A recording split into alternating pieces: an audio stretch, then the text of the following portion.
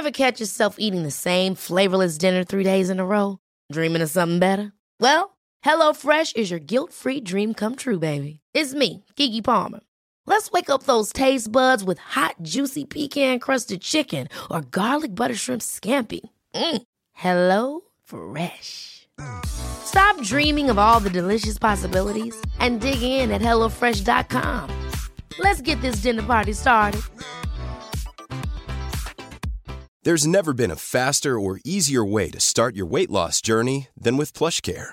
PlushCare accepts most insurance plans and gives you online access to board-certified physicians who can prescribe FDA-approved weight loss medications like Wegovy and Zepbound for those who qualify. Take charge of your health and speak with a board-certified physician about a weight loss plan that's right for you. Get started today at plushcare.com/weight loss. That's plushcare.com/weight loss. plushcare.com/weight loss. So it's also a record book thing that this is the only podcast ever to have a black man list more than 3 Grateful Dead albums like in a row. I've definitely never heard that before. Wouldn't have expected it. But that was impressive, man. Actually, you started just rattling it off, and I was like, all right, cool, man. No, Respect. I love it, man. I love the Dead. I love Jerry Garcia. I even love that. What's the Touch of Grey? The late album that they put out is really, really good. They're a great band.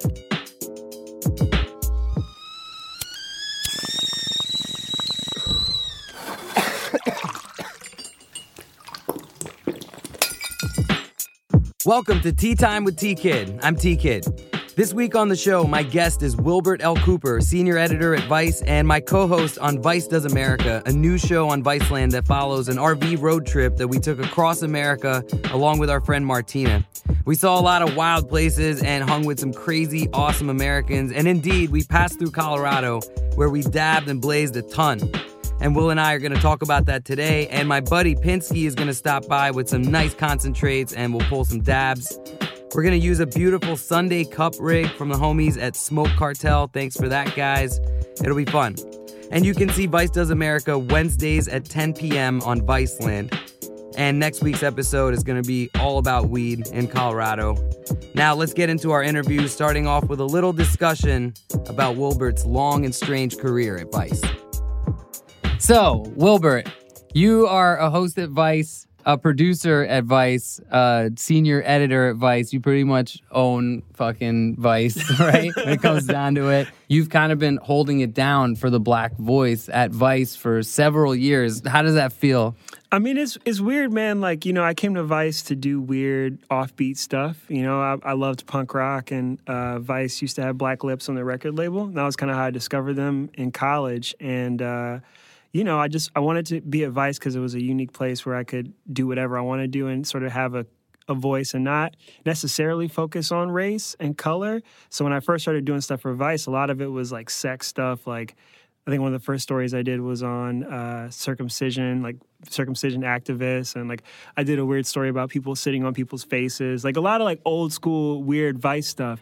But, kind of what happens when you live in America is that, even if you're not focused on race or thinking about race, if you're a person of color, you have to deal with those issues at some point. And what really started to make me start writing about race and kind of looking at stuff from that perspective was the Trayvon Martin case. That shooting really got me to kind of come out and say, okay, I'm going to start inserting my voice and talking about politics in a real way and start using my reporting for less sex stuff and more political stuff. And then, of course, after Trayvon Martin happened, it was like so many of these cases started to pop off. I mean, they've been happening before, but they never got the kind of attention that they got when Trayvon Martin happened. And so we saw Eric Garner, Freddie Gray, all these different stories. And I think that's when my writing really shifted. And I think you could see my writing and my stuff for Vice kind of go in the same trajectory as like Black Lives Matter movement or whatever. Like I'm following that sort of activization and interest in politics and stuff as I think a lot of other young people were following it who graduated around the time we did from school. So it was a natural thing. And I came to Vice to do weird shit and I ended up doing more race related stuff, but I'm happy about it. It's cool. Mm-hmm. And, it's an interesting thing, what you're saying about almost in an inadvertent way, being forced into covering your own heritage. Like, I feel that way as a Muslim journalist or just as an artist, like as a musician. I never wanted to make stuff that was, based on my heritage or based on my being Pakistani or Muslim. But over time, as I grew older, I realized that it's actually one of the only advantages I have is to take advantage of the fact that, I'm a minority or that, I'm in like a very discriminated minority. Mm-hmm. And it started to shape my work, Do you think that if you weren't black, like what would you be covering right now? If I wasn't black, I hope I would be covering some of the same stuff because it needs to be covered. But then again, I think that the problem with a lot of the media is we got a lot, like one of the reasons why we have to tell these stories is because if we don't tell them, then white people will tell them. So it's like, wrong. Yeah, like if you don't tell the story of Muslims in America and their experience, like white people will tell them and they won't tell them the right way, And as a young black man, I could see myself in Trayvon Martin. I could see myself in him. And so when he was shot, I was like, it didn't make sense for Rocco or Harry to cover it because they weren't Trayvon. I was Trayvon, So I had to write about that stuff. All right, so to shift gears for just a sec, because of the nature of this show, let's talk about drugs. Let's talk about getting fucked up, all right? And, you've had an interesting experience with that. So, I've been on camera smoking weed since the beginning of my on-camera career. That's like kind of my thing. I've gotten very, very stoned on camera before, but I've never gotten too stoned. I've never gotten to a point where I feel like it's affecting my behavior in a way I can't control. And you had a really well-known instance, that's documented on the internet where you hung out with, who was it? I was with Gucci and Waka, and I drank a bottle of Hennessy and blacked out and ended up in the hospital. You got your own shit? We got a new strain. Gas. What's your new strain like? Like, how's it get you? You want to take it? Hell yeah. You tell me. Man, that shit costs $100 pull. Come on, Karen. $200, bro. $200. I gotta pay you? $200. Oh, I'm broke, man. I don't know what I said. It's funny because the first time I was ever on camera for Vice was with Snoop Dogg, and I smoked weed with Snoop Dogg, and I remember smoking weed with him and being very adamant about not like hitting the blunt too hard, you know what I'm saying, and being cool. And he complimented me on it. He was like, wow, he's like, this is one of the first times I smoked with hosts and they didn't like take it too far because they knew that they couldn't hit it. And I felt really good about that. But later on down the line, by the time I had smoked and kicked it with Gucci, I'd been interviewing so many rappers and hanging with rappers that I think I felt like I could hang. You know what I'm saying? I felt like I could run with them. Like I was a lot more cocky. And that's what got me messed up. So we had an experience together in Denver, Colorado, and you seemed to kind of rediscover a love for pot on that trip. Do you feel like you found new meaning in it? Yeah, definitely, man. I mean, I think when I was smoking in my younger days, I was for a different purpose. I think when you're young, you kind of just want to get fucked up. You just want to I don't know. It's a mixture of trying to experiment as much as you can and just change the state of your mind, but not for any purpose. You know what I'm saying? But I think when I was smoking on the journey across the country that we had, I was smoking to relax, to particularly open my mind to specific things, to think about stuff. It was a very intellectual oriented smoking. You know what I mean? And I would smoke with you a lot of times before we go to bed at night, and I would sit up and write thoughts and kind of think about the trip. And I think it definitely opened my mind to be able to articulate a lot of what was going on and see shit in a different way, because we were seeing things, so many things that we were seeing, we were seeing them for the first time ever. So it was cool to be able to have that third eye open to see it from a unique perspective. So, you might notice that sitting in front of me, I have this really elaborate looking dabber. Can you describe what this thing is? Man, what is this thing? It's like a inverted cone. It's got a weird spirally thing going on around it, and it's very it's glass. It's very, very, very fancy glass. Very, very pristine looking. I Indeed. can kind of see through it. Yeah. Makes weird shapes. And what do you suppose we do with one of these things? I think we use it to smoke of the pot. Yes, we do. And specifically, we use it to do dabs, right? Oh, this is for dabs. Okay. This is for dabs. And you've done some dabs. Yeah. I did some dabs with you. Yeah. In every episode of Tea Time, I have a second guest stop by. Will, this is my good friend Pinsky. Pinsky, this is Will Cooper, and this is Mark. So you saw the trailer for Vice Does America, right? You recognize this guy from that? So we had an adventure across the country together, and actually on that trip, in Denver, Will did his first dab. Oh, nice. Ever. It was intense, man. It was definitely probably the highest I've ever been before, and just, it hit me really hard. But once I was able to catch up to it and kind of catch the vibe, it was cool. It was comfortable. So who administered the dab? Who? Was it your boy Kayvon? Yeah, Kayvon Khalidbari. You know him? I Denver Relief. Oh, yeah, of course. So very often when people take their first dabs or they have their first dab experience, especially if you're heating it up with gas, with a blowtorch, my first dabs, I was like, oh, my God, I'm like as high as I've been in high school. This is the greatest thing. And the reason is because the temperature that you consume the oil at has a lot to do with the effect and the impact that it has on you. So basically, what we try to do is we try to do low temperature dabs, okay? Because low temperature is going to, it's just think about it, it's oil, right? So if you're cooking and you take oil and you put it into a frying pan, you're not going to have that pan so hot that when you put the oil in, it's going to, it'll burn, it'll vaporize, it'll disappear. We have a term, right? It's low temps, high terps, right? So the terps are the terpenes, and those are the compounds, the components of the cannabis oil that maintain the flavor and fragrance and when you smell really good weed, those are terpenes, right? Same way that when you smell an orange and it smells like an orange or a pine tree, right? Terpenes exist in all sorts of flora.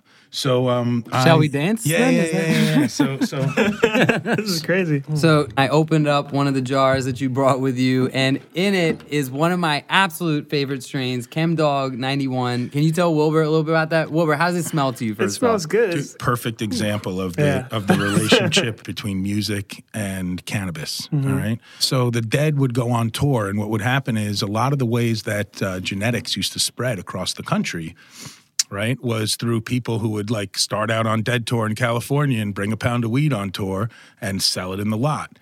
And back then, there were bag seeds, basically. So guys would buy weed and they would have seeds in it, and they would plant those seeds, and then boom, you have a tree that was originated in Cali that's now being grown in Massachusetts. So the story of the ChemDog is actually we just celebrated literally its 25th anniversary on June 6th and 7th. Of this year. June 6th and 7th, 1991, 25 years ago, which is why the Chem is, this one is called the Chem 91, right? It's because it came from 1991, happened at Deer Creek Amphitheater, Grateful Dead shows. At those Deer Creek shows, there was some guys in Colorado that sold some weed to a guy from Massachusetts. And he had it was a $500 ounce. It was the best weed that this kid from Massachusetts had ever seen. And they kept in touch. And after summer tour, he sent $1,000 out to Colorado and got 2 ounces of weed sent out back to Massachusetts. It was in those 2 ounces that the legendary ChemDog seeds came from. Then I revealed something to Pinsky that I never had before, and I was kind of worried it might cause some tension. Shortly after they exchanged cuts, now in both places you had ChemDog and Super Skunk in Massachusetts, which is now you refer to it as the Mass Super Skunk. See, the thing I don't get, and this is a subjective thing, right? But I love weed and I love psychedelics, and I have a lot of hippie buddies, and I don't know how I can have such a kinship with these people and hate fish so much. Oh man, it's just so much. It's like I can't stand the music, right? And that's I grew up listening to grunge music and then rap music and electronic music. Those the three things in my life, right?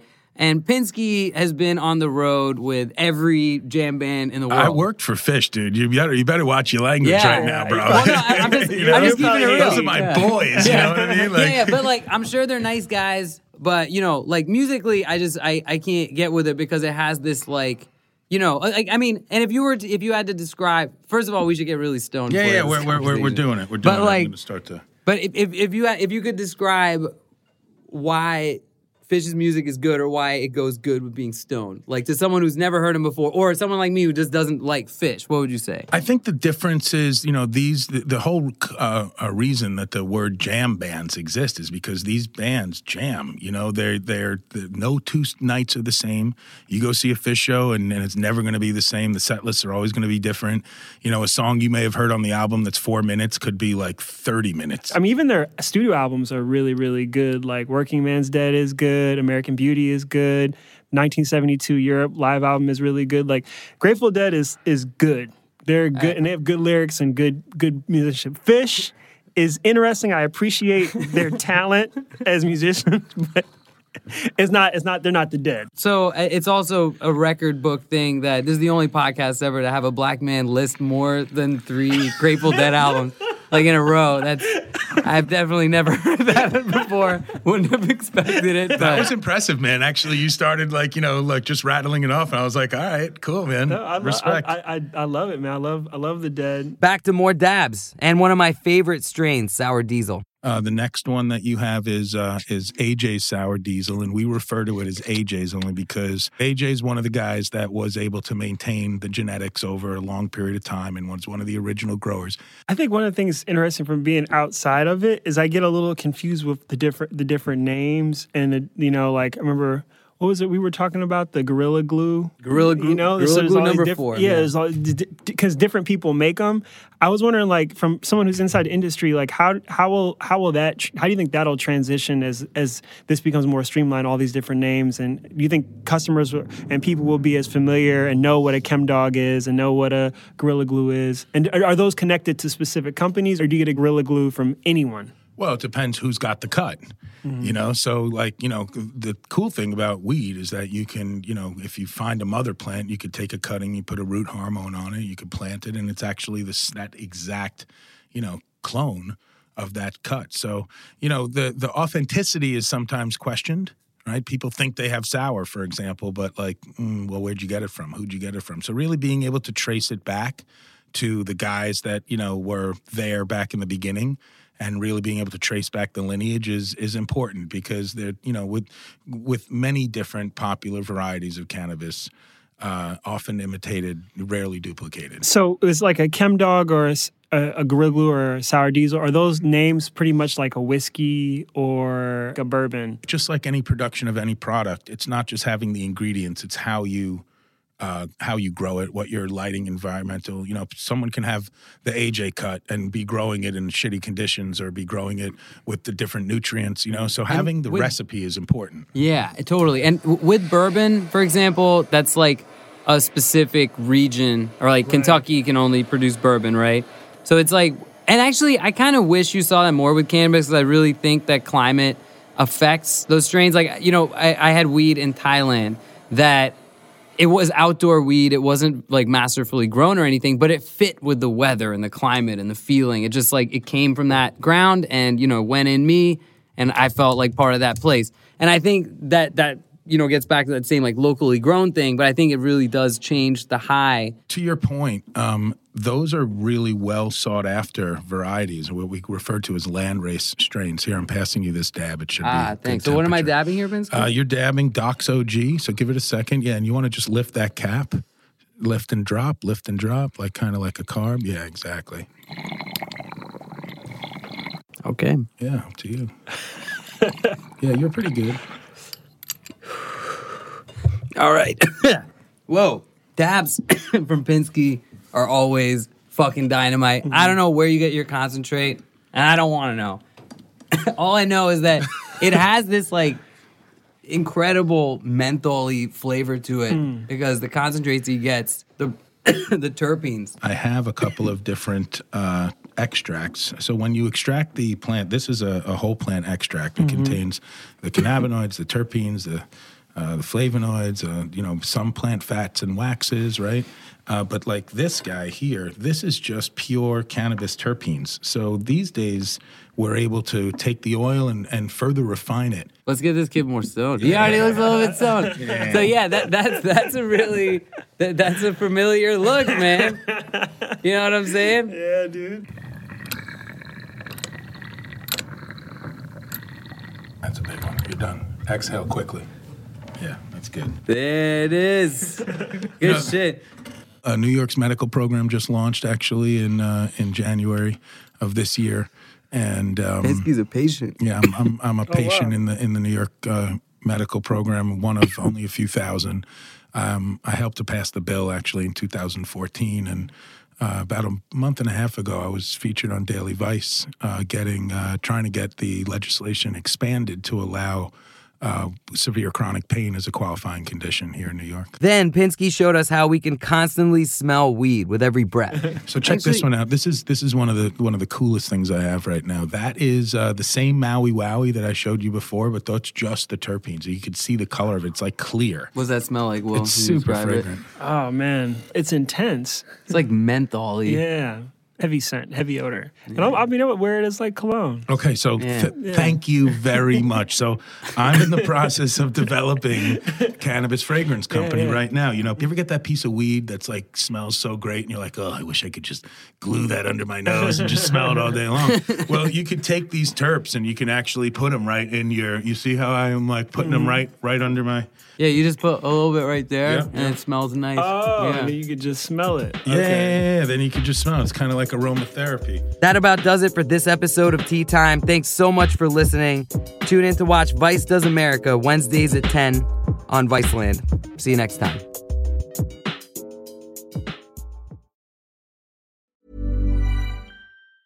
Hi, I'm Daniel, founder of Pretty Litter. Did you know cats tend to hide symptoms of sickness and pain? I learned this the hard way after losing my cat, Gingy. So I created Pretty Litter, a health monitoring litter that helps detect early signs of illness by changing colors, saving you money and potentially your cat's life. Pretty Litter is veterinarian developed, and it's the easiest way to keep tabs on your fur baby's health right at home. Go to prettylitter.com and use code ACAST for 20% off your first order and a free cat toy. Terms and conditions apply. See site for details. Ever catch yourself eating the same flavorless dinner 3 days in a row? Dreaming of something better? Well, HelloFresh is your guilt-free dream come true, baby. It's me, Keke Palmer. Let's wake up those taste buds with hot, juicy pecan-crusted chicken or garlic butter shrimp scampi. Hello Fresh. Stop dreaming of all the delicious possibilities and dig in at HelloFresh.com. Let's get this dinner party started.